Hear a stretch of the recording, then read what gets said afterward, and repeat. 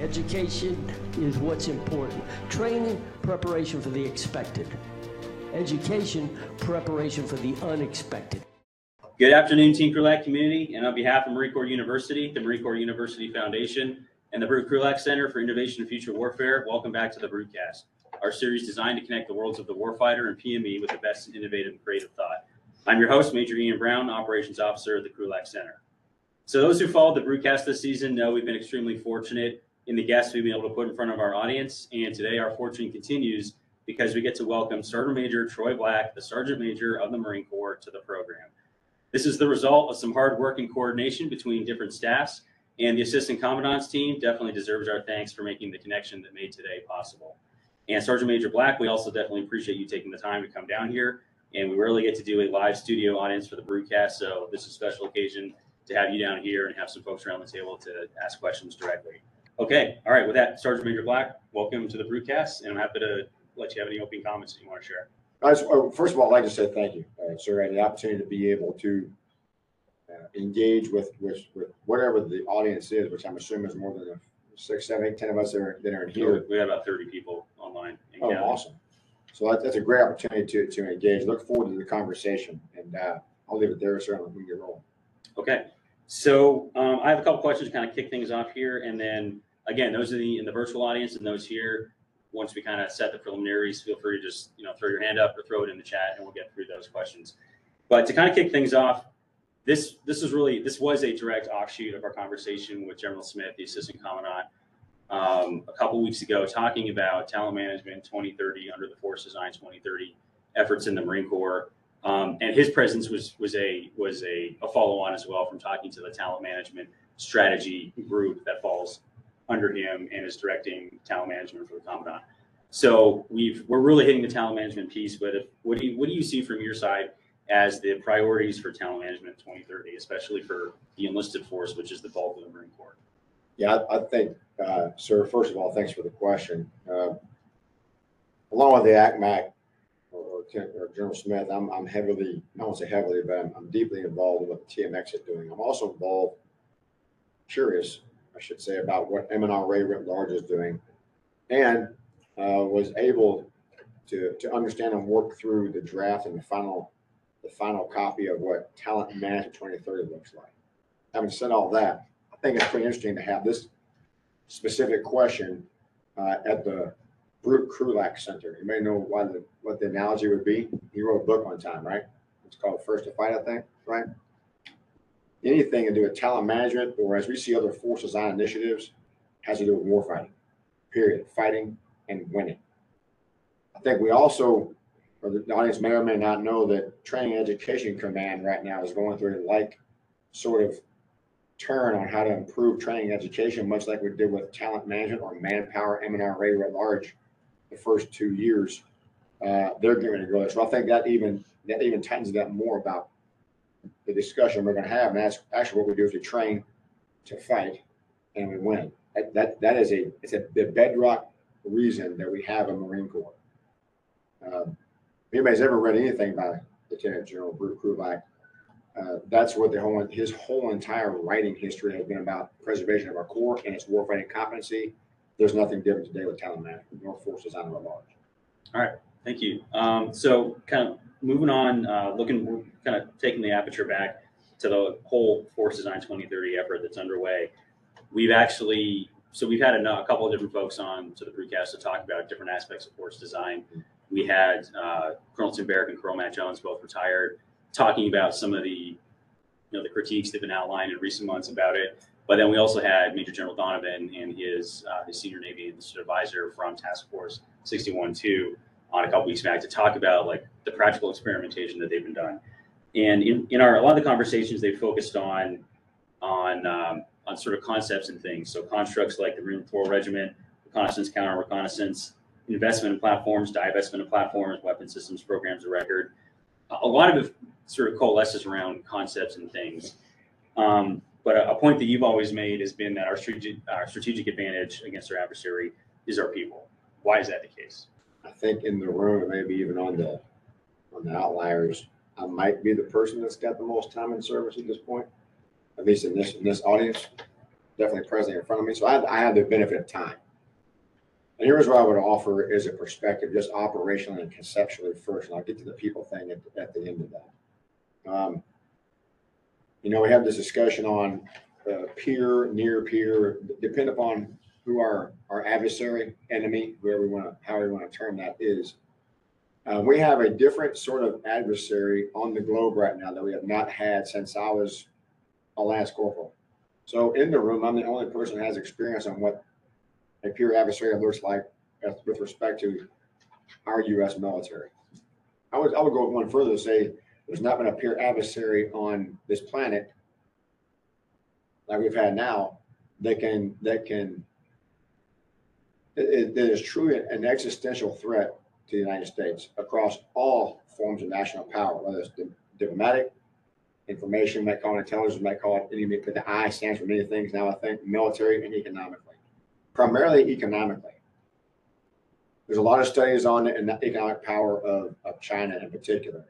But one data point that always revolves in my mind is the fact that at its height, the Soviet Union produced about 40% of the US GDP. We can argue whether it's today or 2 or 3 years from now that China's GDP will surpass the United States. What's the power of that? That's the true power of a nation, is its economic influence, right? And we see that globally as China has continued to execute its Belt and Road Initiative. We also know that you can buy a pretty good military with all that money. And the time it takes us to produce capabilities, not necessarily develop them, not necessarily have them ready to be produced, but the sheer cost of those things, we move slower as a nation than does this adversary, who I make a joke, and I've heard it before. As soon as they figure out how to do it, they're going to 3D print their aircraft carriers and not just build them in sections, right? Because they put 3 on the water and less time it's taken us to make 1. And they'll speed that production up. So even with the Soviet Union, however, there was never going to be a question of the numbers of people or the numbers of things, whether it's nukes all the way down to AK-47s, which are maybe still the most prolific small arm that there is on the face of the planet, right? So it's never a question of do the things give us our true warfighting capability. This gets down to the question that you asked. Why are people the most strategic, of most strategic importance? I would say not just to the Marine Corps, but also to our nation.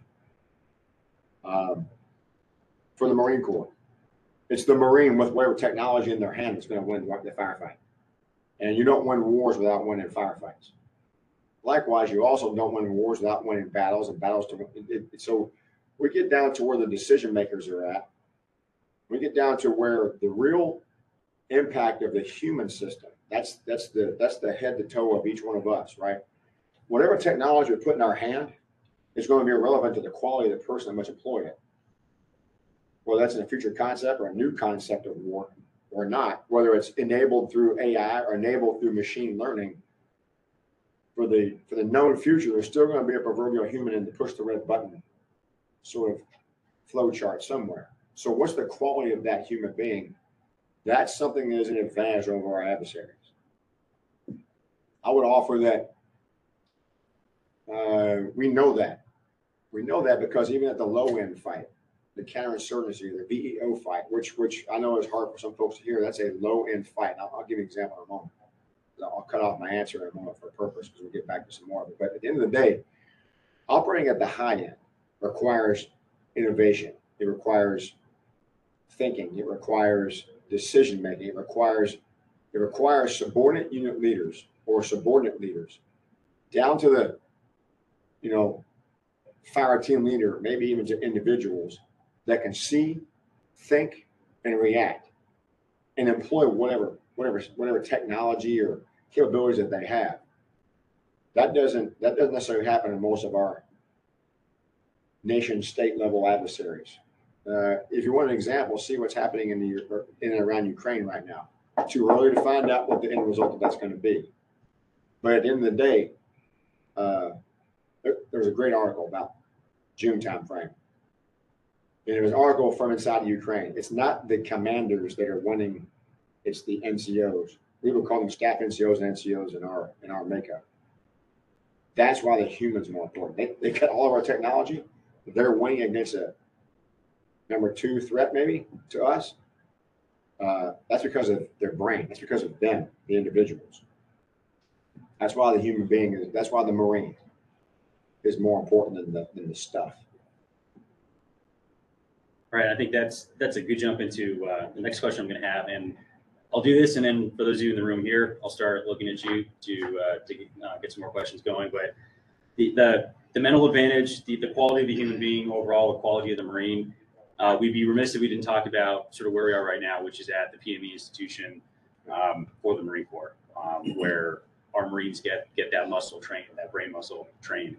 So, and there's also been a lot of, outside of force design, talent management, but going back years, looking at whether it's the national defense strategy or education for sea power, lots of different initiatives identifying education and sort of the cognitive realm as a place to look for advantage. So, so from your side, what does the enlisted PME pipeline look like today? What should it look like in the future under the talent management and force design efforts underway? And then what should it be doing to prepare Marines, for the different steps of their career as they go through it? Believe it or not, there's a very simple answer, but it's a very complicated question. And just for the listeners and for all of us in this room, let's completely separate how we develop officers from how we develop enlisted. And here's the reason why. In our officer development, we build time to fully develop that officer. There's some law that's associated with that. We don't need to go into that here, right? But sir, you're a great example. You went to career level school, right? Or you will at some point in time. But we have a command and staff. We have an EWS. That's a year out of being in a unit somewhere, right? No unit goes without a major if you go to command and staff. There's no shortfall. You're not going to miss the OPSO to go to command and staff, right, and gap that building. On the enlisted side, however, we are fully constrained by time. So that brings us into the conversation about how do we fully develop the enlisted force to compete, not in the future. The future is irrelevant. I think we got to step back for a moment in time and understand that our official staff NCO level or PME began in the early 1970s. Lo and behold, why would you do that right towards the end of the Vietnam War? Because what we found is that there was something lacking, right, in the leadership development, the capabilities of our NCOs and staff NCOs after pick your year we got involved in Vietnam, right? But let's just say roughly after, 7 or 8 years of intense combat, we were lacking something. So we created these formal PME structures. So where we are today, one, we're constrained by time. When I came up in the Marine Corps, NCO school was 8 weeks. Career course was, I think it was 10 weeks when I went, because I went here in Quantico when I was stationed down in Norfolk. And advanced course was 8 weeks. Okay, so let's call it roughly 8 weeks each. Let's call it 24 weeks. There are currently only 22 weeks, by the way.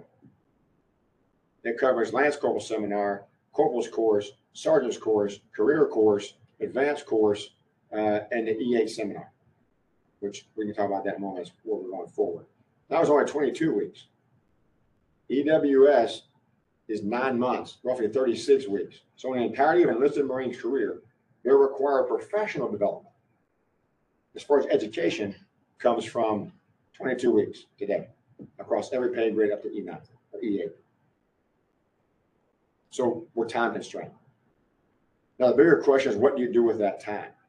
Well, you can either put more in or take some things out or find balance. Hold that thought for a moment. Beyond the E8 seminar, we had this thing called SgtMaj, the Senior Enlisted PME. Anybody a SgtMaj grad in the room? Any SgtMaj grads? Okay. Sergeant Major McDonald is a SgtMaj grad. SgtMaj was 5 weeks in and of itself, based in McPeepee, and then we surrounded it with some other good to have information, which is all education is good education in this case, right? But a 5 week more in-depth, more professional version of what an EA should receive, First Sergeant or Master Sergeant, as a precursor to becoming a Master Gunner, Sergeant, or Sergeant Major. Problem is, it wasn't required. It required what SgtMaj. It was nice to have. We have. I just spoke at one this week. Who's going to E8 seminar? Okay. You've been to both, SgtMaj or E8 seminar. If you had to pick one, which was the richer education, which one would it be? SgtMaj. So our requirement to go from master sergeant to master gunnery sergeant was a week-long, maybe less than 5 days, conglomeration of seminars. We got a week. That's better than nothing, right? So one of the things we're advancing right now is taking SgtMaj and providing it as the E9 education precursor for the EA community. It may not be 5 weeks. There's some battlefield studies in and around DC or a trip to the museums and stuff. We will cut out of that.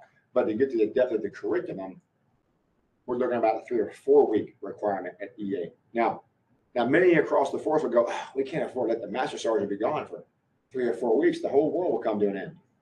Okay, then we're not talking about educating this force at all. We're talking about 3 weeks, 4 weeks at the most. The real problem is time. And in a time conversation, something has to give. So what does the Marine do in this case? Let's look at a sergeant for a minute. Let's say it's an 03 because I speak that language. Does the sergeant go to infantry squad leaders course or infantry unit leaders course, or do they go to sergeant's course? Which one do they go to? They would probably want to go to infantry unit leaders course. Absolutely, because that 8 weeks and these 5 weeks, those 5 weeks are a waste of time. We can't afford to let that sergeant of Marines go for, oh my gosh, 13 weeks. That's in a 3-to-1 perfect dwell time world. We can't afford to let a sergeant get professionally developed for 13 weeks. And every company commander they have just returned from being gone for a year, roughly 9 months. Interesting. All right.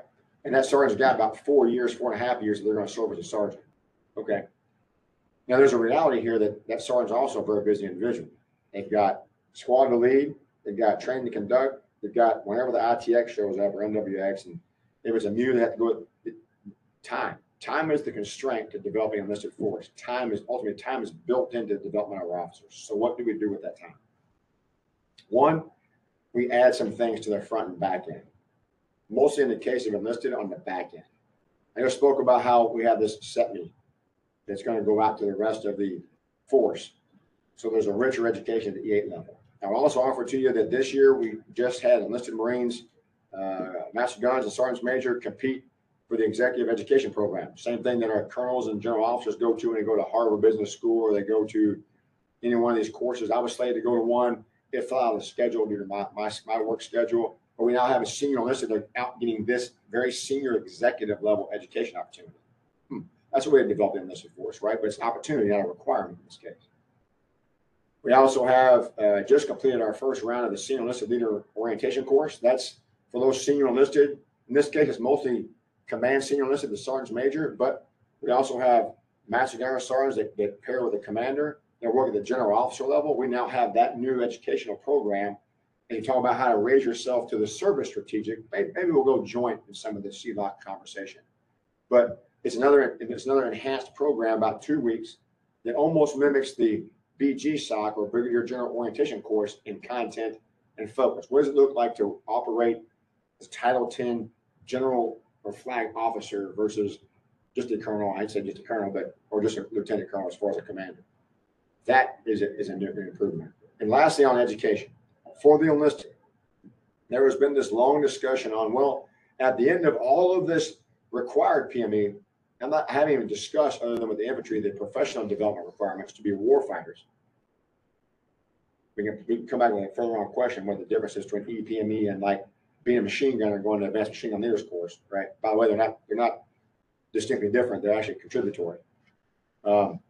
Is how we think about college, right? Academia. For years, there's been this magical sort of pot of gold at the end of a rainbow that if you got done with your required EPME, that 22 weeks I just spoke about, there should be some sort of like degree at the end of that thing. I would like to know the credible institution that's going to let you have 22 weeks and to get an associate's degree. There isn't any. There's not maybe something you see on like shopping network in the middle of the night, right? But there's nothing on this earth that's going to give 22 weeks of education that's going to result in an academic degree. Maybe some accreditation, different discussion. So over the course of last couple of 3 years, there's been heavy investment in a thing called the Naval Community College. I'll sit on that certainly as a follow-up, but there's a path for Marines and sailors and the Coast Guard. It's the Naval Community College. The Secretary of the Navy is the owner of the Naval Community College that has an accredited program specifically based in the naval sciences that it will accredit an educational pathway for enlisted. By the way, our own university does not. The Marine Corps University does not have an accredited pathway for enlisted. The Naval Community College does. So all of those things put together talk about the opportunity to invest in the development of our enlisted. Again, that's the professional military, or I would even say Marine education piece. There's a professional development piece we can talk about those special schools by MOS, the warfighting skills, in a later part of the conversation. But all that changes occurred here about the last probably 24 months or so, sir. All right, great. So I'm now going to turn it over to those in the audience here, both virtual and live in person. I'll probably just kind of go back and forth between in-house here and on the virtual realm as we get the questions in. And we've covered a couple different subjects here, but don't feel like you need to limit your questions specifically to that. Some of the questions in here are already kind of on different topics. But first, I'll open up to the room here. Anyone got a question to start off with? Good afternoon, Sergeant Major. I'm Gunnery Sergeant Hum. I'm a faculty advisor with the Staff and SEAL Academy in the Advanced School. To kind of go along with what you were discussing for enlisted PME and the limitation on time. We have a 7-week course that we do for active duty right now, only 2 weeks for reserves. But in that amount of time, we piloted a new curriculum that started last year that we were able to implement and change over the past few years to do the responses and the course critiques that we got from the students. And the results of that is overwhelmingly in the right direction, where we have students who are saying this is a great curriculum and a good direction. And just for pretext of what my question is, some of the things that we cover is strategic level understanding of the development of Force Design 2030 and specific to innovations. We have 176,000, 178,000 active duty Marine, and we have a large pool of reservists. That's a lot of great ideas. But how do we get those great ideas up to levels that can make larger decisions? And one of the ways and one of the means that we did that with the active duty is they do a SWOT analysis at the end. That's our capstone programs. Strengths, weaknesses, opportunities, threats, but it's for the entire Marine Corps. And some of the results that we've gotten from the SWOT analysis from the students is pretty profound because we've invited, thanks to just the location we're at, we invite outside panelists to judge their final presentations, a 30-minute presentation, up to 45 with questions and challenges. And these guest panelists that we have come in and listen to the SWOT analysis gunnery sergeants we're able to produce are things that are at OPT or even Force Design 2030 level, but they were only given about 3 weeks to do it as opposed to months and years that these other panels would have. Now, there's a limitation as far as clearance level and what they're able to discuss, but the curriculum and the direction it's going is talking about influencing commands and finding value that each Marine, all the way down to the various lowest levels, and how we can get that feedback, that input up. And the curriculum provides a great forum for that. One last note is that also for Wargame, which there's a huge attention for Wargame at EWS and command and staff. In fact, thanks to the Krulak Center and the location proximity where our academy is at, we were able to conduct the same Wargame that they did for the command and staff the very next day with 43 gunnery sergeants from the advanced school. The educational value that they got from that war game of seeing this large scale and how they brought that back for their essays or how they considered that for their SWOT analysis on larger Marine Corps concepts was phenomenal. And the feedback we got right away was we need more of this. To acquire that though, and to get that it's been kind of slow going. It's been kind of challenging. So the question I have and moving forward with how the curriculum currently that's in place, 7 weeks, which almost seems with some of the suggestions from students is almost not even enough. Kind of like you said, we're tied in on time. What is enlisted education going to look moving forward when we have gunnery sergeants that are saying we can handle more complexity?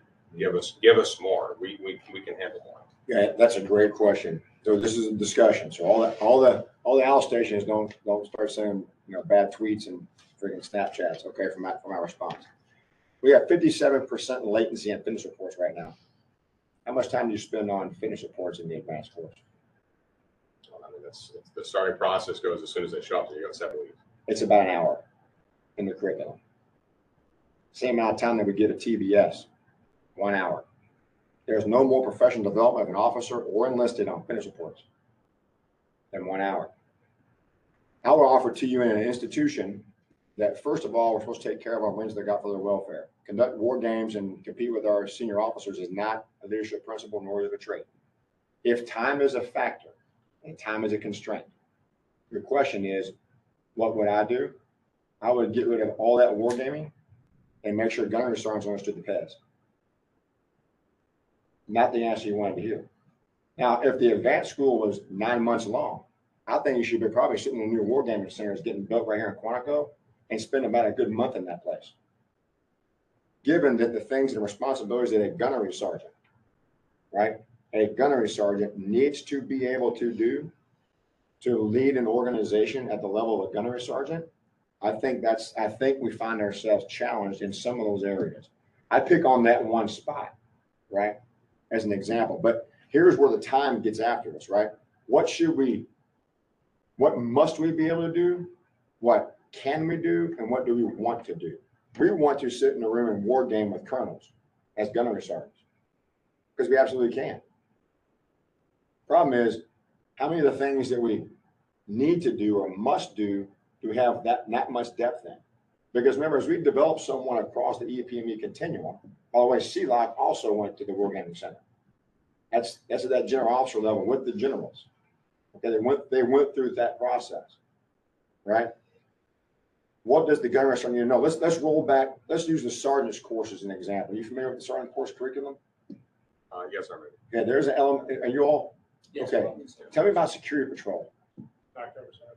It is, but you get a Frago, and we might walk around Quantico in this case, like I got told we did. Where were we at, Mass Sergeant, where somebody's walked around like a building and got the idea of what it meant to like plan a basic patrol route. Now, you want to know my sergeant's my career course, like evolution was to that, or my NCO school one was?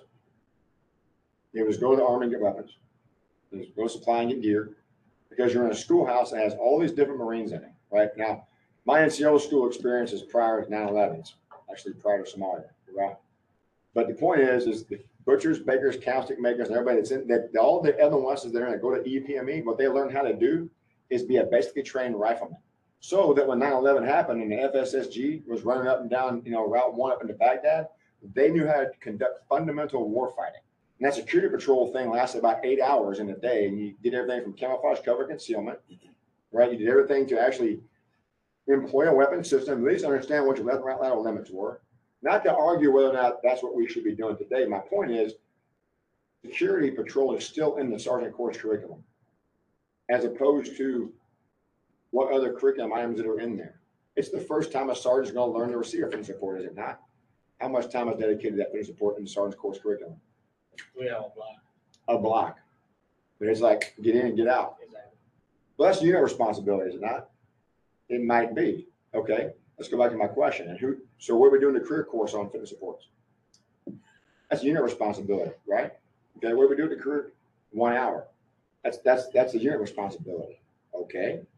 How much time do you think they spend at EWS, command staff, Naval War College, or anybody else, anything else with a commander, or here at the commander's course on how to properly record a Marine's performance on talent management and actually being able to understand the talent of the individual has one and only one thing outside JPEGs, which is the fitness report. We spend no time on it, as opposed to what? Time is the only constraint, not the desire for the curriculum that we have. So which should we have more of? What we may find ourselves doing, and by the way, we just conducted a Marine Corps-wide assessment on all of our curriculum inside EPME. And that was briefed to the EdCom Commanding General here, I believe it was last week or week before. And here's what the fleet has said. By the way, when we do education, do we provide what the fleet we say the fleet should need, or we provide what the fleet says they need? How does that work? Now that we're all living in Quantico, we like to think that we have all the answers at the mothership, right? Because they can never know out in the fleet what it is that they need. So my point would be is, what we've gotten from the fleet is we need both things, but in the right balance. Right now, they're out of balance. And don't pick on the security patrol or the fitness report as an example, but I would argue that if we're going to do anything right, we probably should be tactically proficient in enlisted professional Marine education. Understand the form and function, Marine Corps orders, policies, procedures. We talk orders and procedures like they're all broke and the processes are all broke.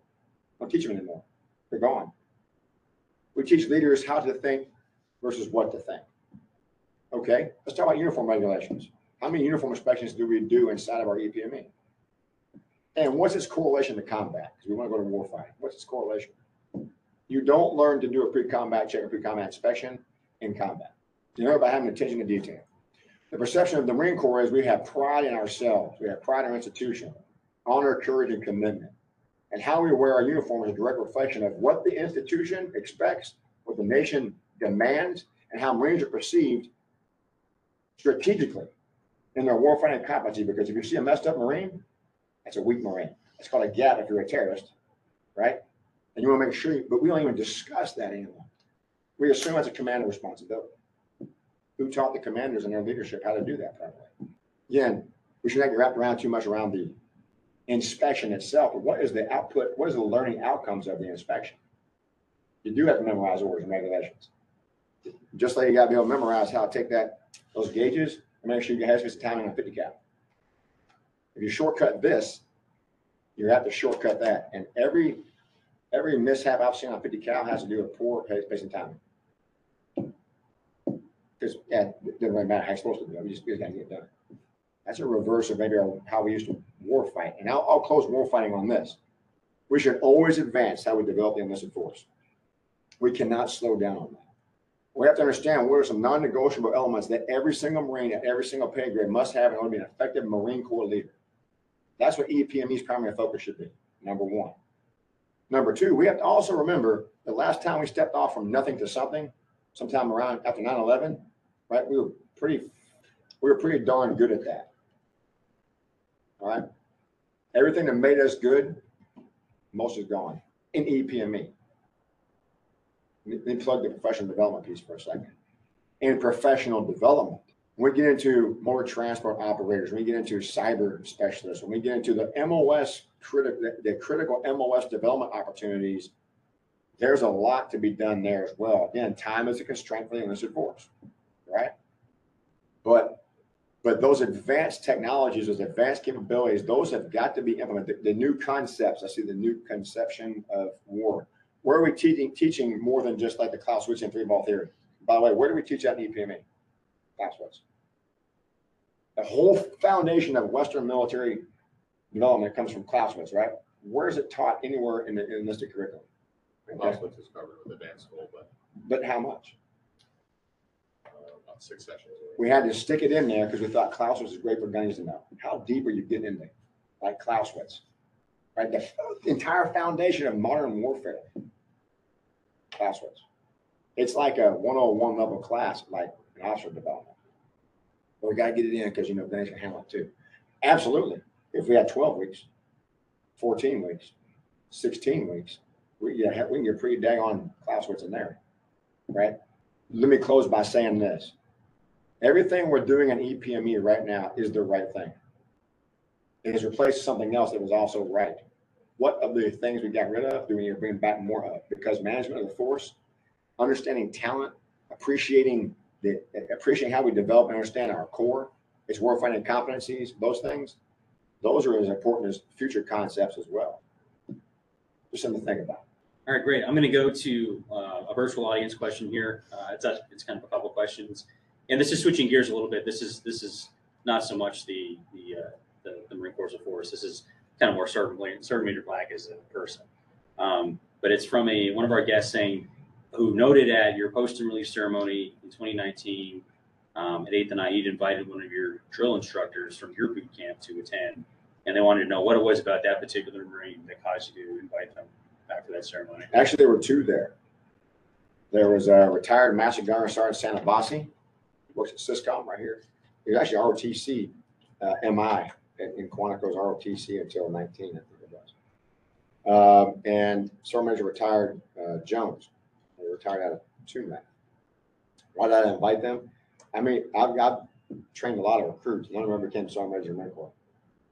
That's number one. So if someday somebody, one of my recruits becomes a Sergeant Major Marine Corps, I hope they invite me. right? Because I have a unique boot camp story. My first team of drill instructors got fired. Anybody's been a hat, could probably figure out how that happened. Okay. And everything you could probably think of, if you're a prior drill instructor or understand what happens on a recruit depot that would get a drill instructor fired, probably occurred in that platoon. And I got a couple of replacement drill instructors. One was the master gunnery sergeant, one was the sergeant major. And here's what it's all about. And I'll tell a quick story, and then but it'll get to the punchline. I was the platoon guy when my previous drill instructors got fired. I got fired when the new drill instructors came on board. I was never the guy again. But they gave me a second chance. And if you can give someone a second chance in recruit training, the most stringent of probably environments that we have where, hey, it's either right or it's wrong. It's the most black and white environment that we have in our Marine Corps, in my opinion. If those two individuals had not given me a chance, I would not have ever had the opportunity to become the sergeant major of the Marine Corps. So the lesson there is when someone makes a mistake or you perceive they've made a mistake, it's probably good to step back for a moment and find out. We got this big discussion on emotional intelligence going on right now, right? Why did the asshole cut you off in traffic today? Because they're an asshole. Well, maybe they're not. Maybe they're late to work like you are. That's why you're peed off that they cut you off, because you're probably 5 minutes late too. Right? So understanding how to just take a step back every once in a while was why I invited two of my former drill instructors, because I would not be here today had they not taken a second chance. All right, thank you very much, Sergeant Major. I'll turn it back to you. Yeah, go ahead. Good afternoon, Sergeant Major. Garcon Linares, Advanced School Faculty Advisor. It's good to see you again, Sergeant Major. We had spoke a few months ago, sir. And Sergeant Major, from that initial conversation has stemmed some further on thinking in regards to the future of EP&Me. So my mom taught me a long time ago that what happens when you spell assume. And, you know, that led me down a rabbit hole to think about personal theories, isms, for lack of a better term. Individuals' isms and their definition as to what something should be seems to be what we're doing that's missing the mark. For example, if you were to ask one person, what's your definition of a sergeant? And you ask another person the exact same question, there may be some overlapping common denominators, but the definition of both may be different if you're asking an aviation, a pilot, or you're asking somebody in the GCE. So General Smith recently said, we are collectively not doing a good enough job of communicating the virtue of service. Mm-hmm. And so I wonder if we are doing a good enough job of conveying the virtue of marining.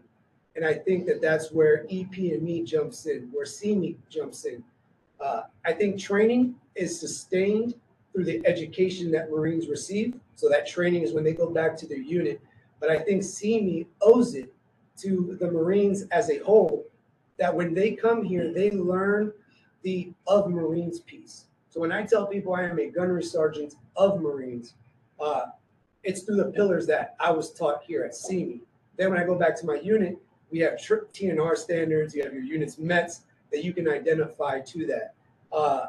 My question in essence, Sergeant Major, is I've been teaching with PP for 2 years, and a huge thing that a lot of people do is they skip the first step, which is problem framing. Right? Everybody wants to go into COA Dev and start developing their COAs. Albert Einstein said if I had an hour to solve a problem, I'd spend 55 minutes framing that problem and 5 minutes on a solution. And so with the development of P&E, it almost seems like we're just developing COAs and have we taken that step back to assess the problem and frame it properly in defining what each rank is? Yeah, that's a great question. You know, I had this discussion about 6 months ago or so, maybe longer. That's what spurred this Corps-wide assessment of EP&E here at the beginning of the summer. Problem has been framed. And it gets down to what I mentioned earlier about what must we do, what should we do, and what do we want to do. The assessment, and let's not get into particulars. And again, I ask if they don't read too much into the PES and freaking, class ones, right? But the pendulum is way far on what we want to do versus closer to what we should do. Time is the constraint. Okay. If time is the constraint, then we have to ask ourselves, in the reality of the responsibilities of a gunnery sergeant, Marine thing, right? How many gunnery sergeants are going to show up to the wargaming center here and be an active member of the war game? Not that they can't, but in a 7-week constrained curriculum, right? How much time must we invest on sitting in an actual war game? Should we dedicate to that if we are only allowed 7 weeks of development? I don't know the answer. What the fleet would tell you is, you're doing what? Because I need a gun that can do X. Okay? I don't right now have the answer to either one of those questions. I think that has got to be still worked out as we manage the time that we have to develop this curriculum, right? But here's what is a fact. It has gone too far in one direction and further away from this direction over here. And I would openly admit it probably has been too far in that direction at some point in time too. Okay. Again, I'm a victim of time. I also spent 8 hours one day in an alpha inspection in the career course. And if you had leather shoes on like I do today, you're probably going to get a good score because you spit shine. As opposed to the authorized footwear at the time, which was core frames, either the Chukka boot, the high ones, or just a regular old core frame shoe, as long as it didn't have scuffs on it. 8 hours standing in the parking lot or by the university or where McSee is now, right? The old academy building. Hours in August in an alpha inspection. And at the end of it, someone said, "Oh, you sweat through your uniform, failed." Now, Staff Sergeant Black can't talk, or Sergeant Major Black can't talk the way Staff Sergeant Black used to be able to talk. But there's a lot of profanity in that response later on, right? That's a pendulum over too far that way. Okay? What does right look like? The problem's in framing. You brought up something I think is very, very important for all of us to understand. There is training command and education command. There is training and education command. 2 commanders ago, a guy put out a really great document. It was 21st century learning, right? Or learning. And so in the 21st century, learning is a combination of training and education.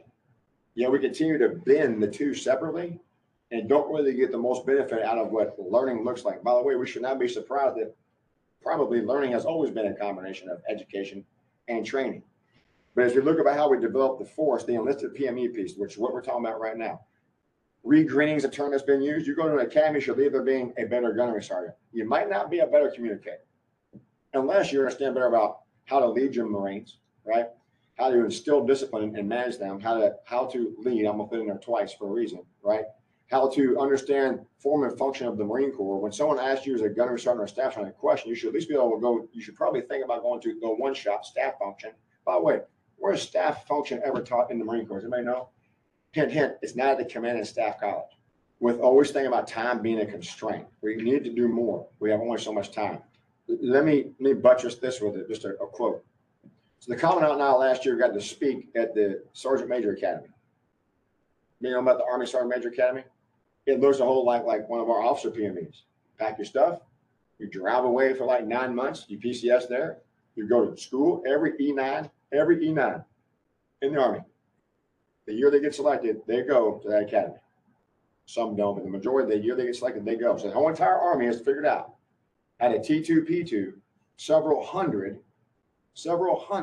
right, E9 promotees and send them to professional military development for 1 year.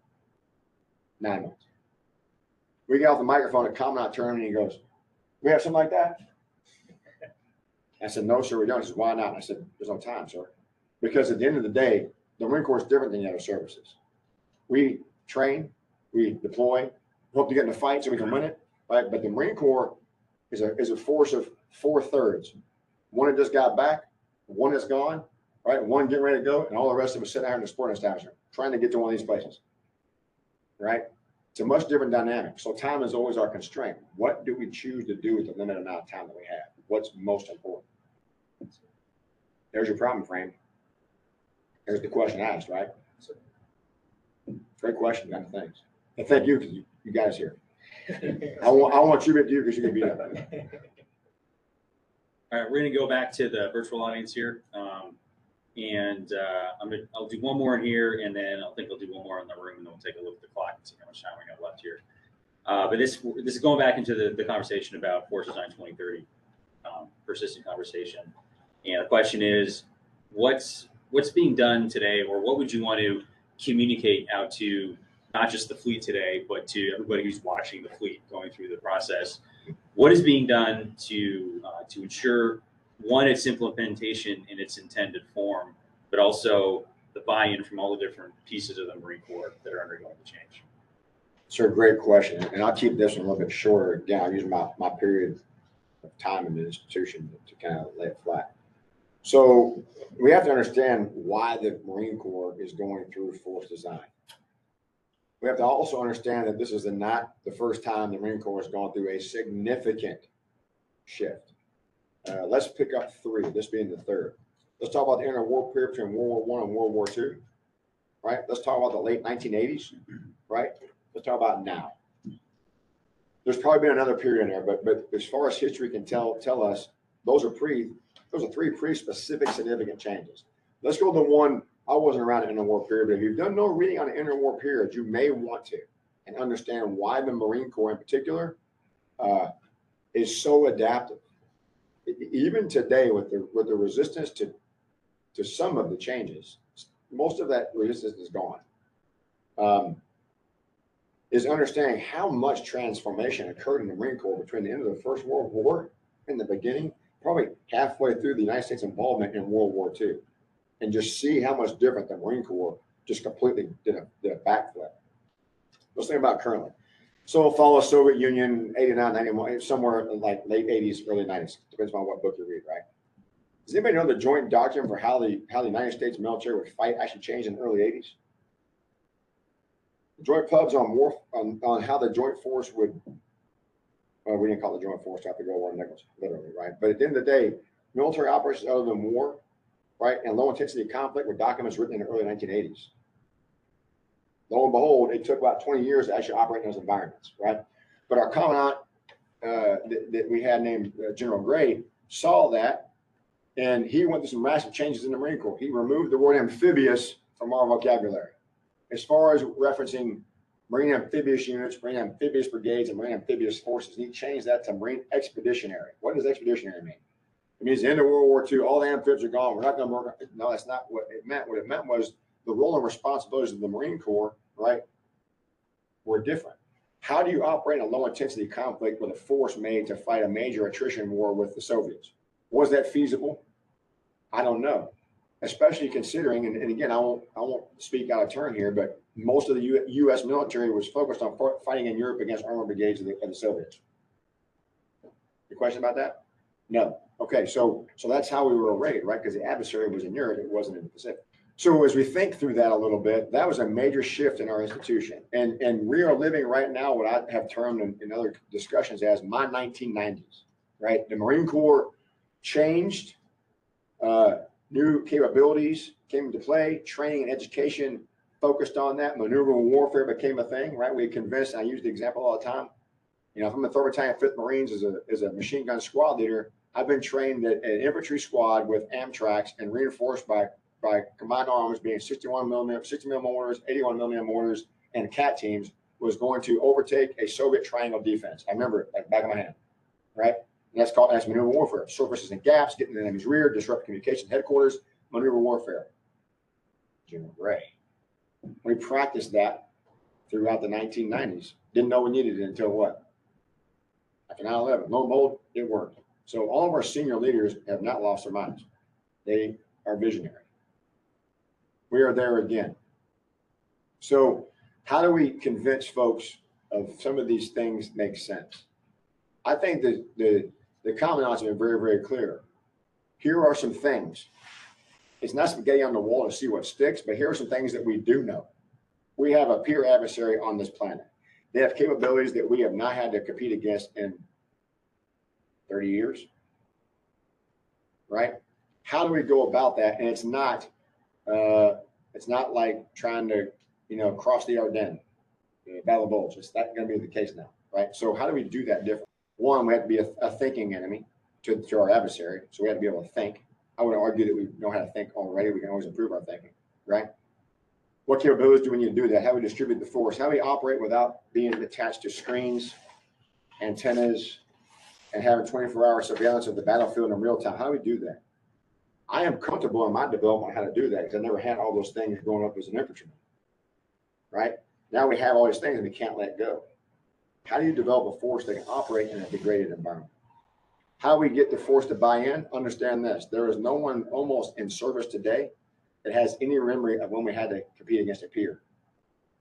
So all this confusion is based in forgetting our past, and we don't even know how to do those things, and we don't need armor anymore.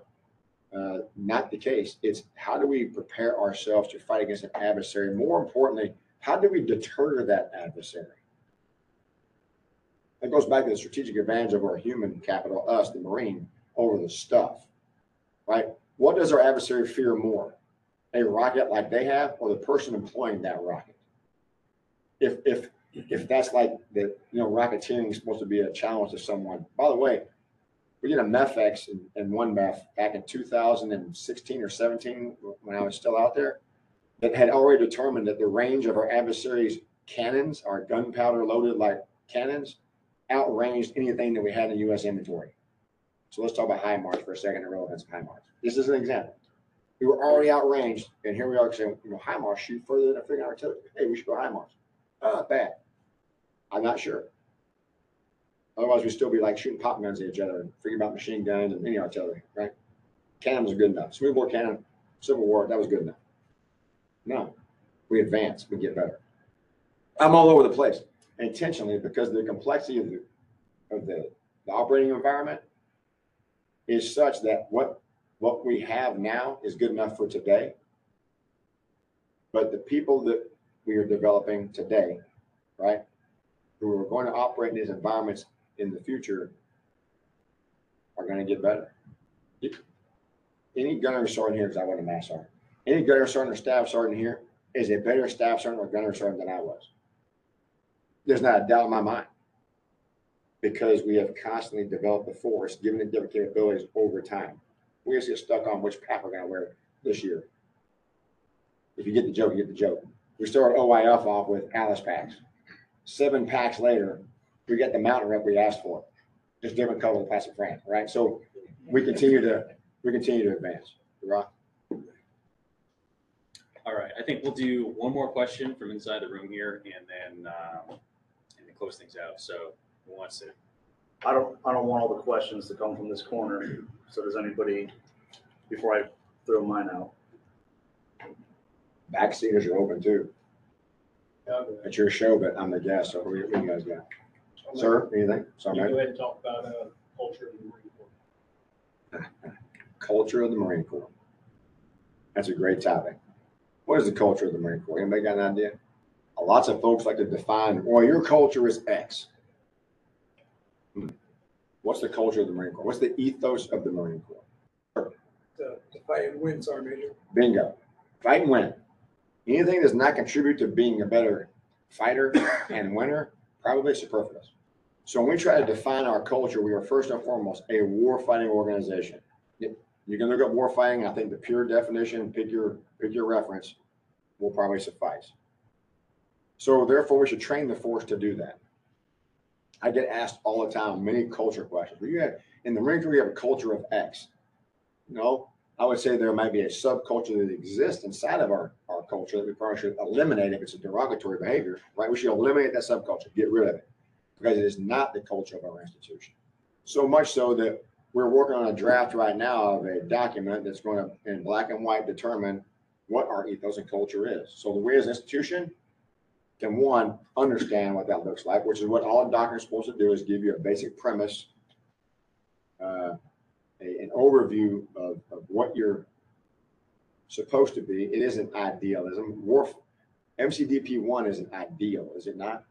It's the ideal understanding of warfighting, right? With a bunch of stuff in there allows you to kind of get out of the black and white of it and actually think through it, right? When we're trying to teach people how to think versus what to think, right? MCDP 1 was written to counter what you should think, right? And as a result of that, this document that we're drafting right now is going to lay out in pretty clear terms that what the Marine Corps ethos and culture is. Every Marine is a basic trained rifleman. Not every infantryman is a basic trained rifleman. Not every female can't be a basic trained rifleman. Not every, all those things that challenge us are challenges to how people perceive our culture as a Marine Corps. Every Marine that graduates from crew training, officer candidate school, or comes to the Naval Academy is a Marine, period. And then what does that mean? I don't want to give away all the secrets, but the ethos of our Corps is to win by following the rules of engagement, orders and directives, All right. Well, hey, we got something to look forward to now for when that document comes out. Maybe we can talk about perhaps getting you back on to go through that with us, with our audience, time permitting, as we get there. All right, Sergeant Major Black, any final words you'd like to share? Yeah, first of all, it's great to be a Marine. Well, Right. I'll tell you. So I'll tell this story, and I'll let this lay flat about what it means to be a Marine. First of all, to be a Marine is the greatest gift. Each of us that are sitting in this room, or those who are outside this room who wear the uniform of Marine, do so with pride. We do so with the understanding that there are many who wish to be like us, and they can't. Either didn't have the courage to do so, or they tried and just didn't cut the mustard. And that's okay, because we are the Marines. I had a situation early on when I came into this seat that kind of lays the point. I won't tell you who the group is, but assume that every place you go in the Marine Corps, you can be a boot, right? So I was the boot in this group when I became the Sergeant Major of the Marine Corps. So I'm in this meeting with all these other people that I'm the boot, and it's like a 2.5 hour just PowerPoint session, which was just monotonous, right? And so I like to talk clearly. So I kept raising my hand to answer questions. Well, I got something to say. I kept getting gaffed off, right? I kept getting gaffed off in this group of other people because I was the boot. And we get done with this 2.5 hour or so session, and I get up, I walk over to the hatch in this room, and I just stand in front of it, put my hand in front of it. I just stand there. And everyone's like, hey, hey, what's up, Black? Because in your familiar group of people, you call each other by your last name. Hey, Black, what's the problem? I said, you know what? Y'all are going to die someday. They're like, what do you mean? They said, we're all going to die someday. I'm like, what's that supposed to mean? I'm going to die a Marine and you're not. I opened the hatch and I left. And for the last 3 years, that group of peers, they know what it means to be a Marine, because they're not. Right? All great Americans, however, because they did answer the call to serve. And here's where I would say the thank you to everyone that's listening. Whether you're serving in some capacity in support of the Marine Corps or any of the services, whether you're wearing the uniform right now, you were called to serve. I think we have a national dilemma right now where people do not feel as though there is a call to serve our nation. And I think that challenge to us right now is a national security issue. So I thank everyone who serves or supports those that do serve, families, civilian, DOD members, whoever it is, supports the security of our nation by supporting our U.S. military. In particular, those of us that wear the uniform of Marines, thank you for your service in the truest form of someone who probably has eaten some flavors of dirt, or you ate my dirt at some point in time, what it means to those who understand. Thanks. And what I would also ask is find a reason to stay. Find a reason to stay. Our current situation dictates that we probably should not replace corporals with PFCs. We probably shouldn't replace staff sergeants with corporals. And a high quality Marine is someone who's been promoted, has been trained, has been educated, has experience, and who the institution values. And we must find the mechanisms and the requirements to ask those individuals, what would it take to keep you? Figure out what that is within reason, right? I want a Lamborghini too. I'm not going to get a bonus for that. So that might be a stretch, okay? But at the end of the day, we need to probably value each other a little bit differently, because that's how we maintain our competitive edge. Why retrain someone to do a job every 4 years that someone partially kept to get better? We must find a way to retain more Marines.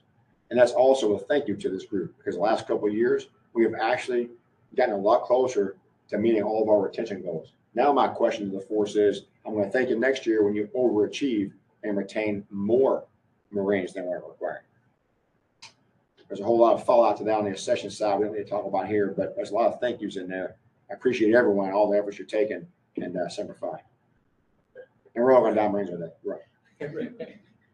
All right, great note to end on. Sergeant Major Troy Black, Sergeant Major of the Marine Corps, thank you very much for your time coming out and talking to us and to our virtual audience. And to those of you in the room, as well as to those of you out there in the virtual world, thanks for taking your time again to join us here on the broadcast. We'll have this up here in the next 24 to 48 hours.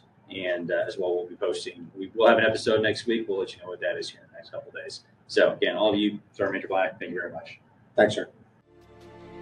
Education is what's important. Training, preparation for the expected. Education, preparation for the unexpected.